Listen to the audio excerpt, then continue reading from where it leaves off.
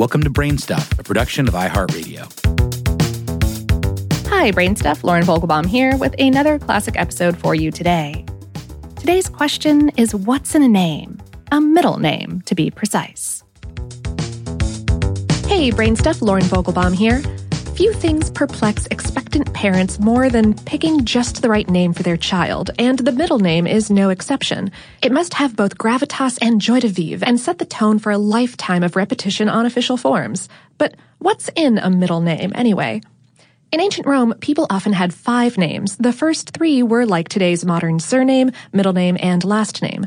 The last 2 names usually revealed the person's place or clan of origin. The modern tradition of inserting a middle name or 2 into a child's moniker most likely began in the Middle Ages, when parents gave babies a personalized first name and a saint's name for middle name, followed by a surname. By the mid-1800s, this European habit had entered the United States, brought along by immigrants, and began to take on new significance. Middle names inspired by saints were sometimes replaced by non-religious middle names, such as a maternal maiden name. By the time the Civil War began in 1861, middle names were given purely at the parents' discretion. Any name of their liking was fair game, and were often aspirational in nature, with 2 or 3 middle names given.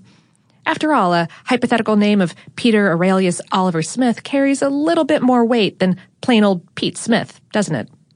The idea of a middle name took hold in the United States, and by the start of World War II in 1914, official enlistment forms became the first government documents to request applicants' middle names.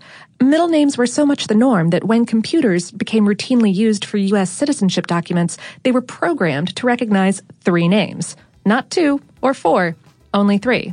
If a middle name wasn't entered, the program would automatically insert NMI, which was a military abbreviation for no middle initial.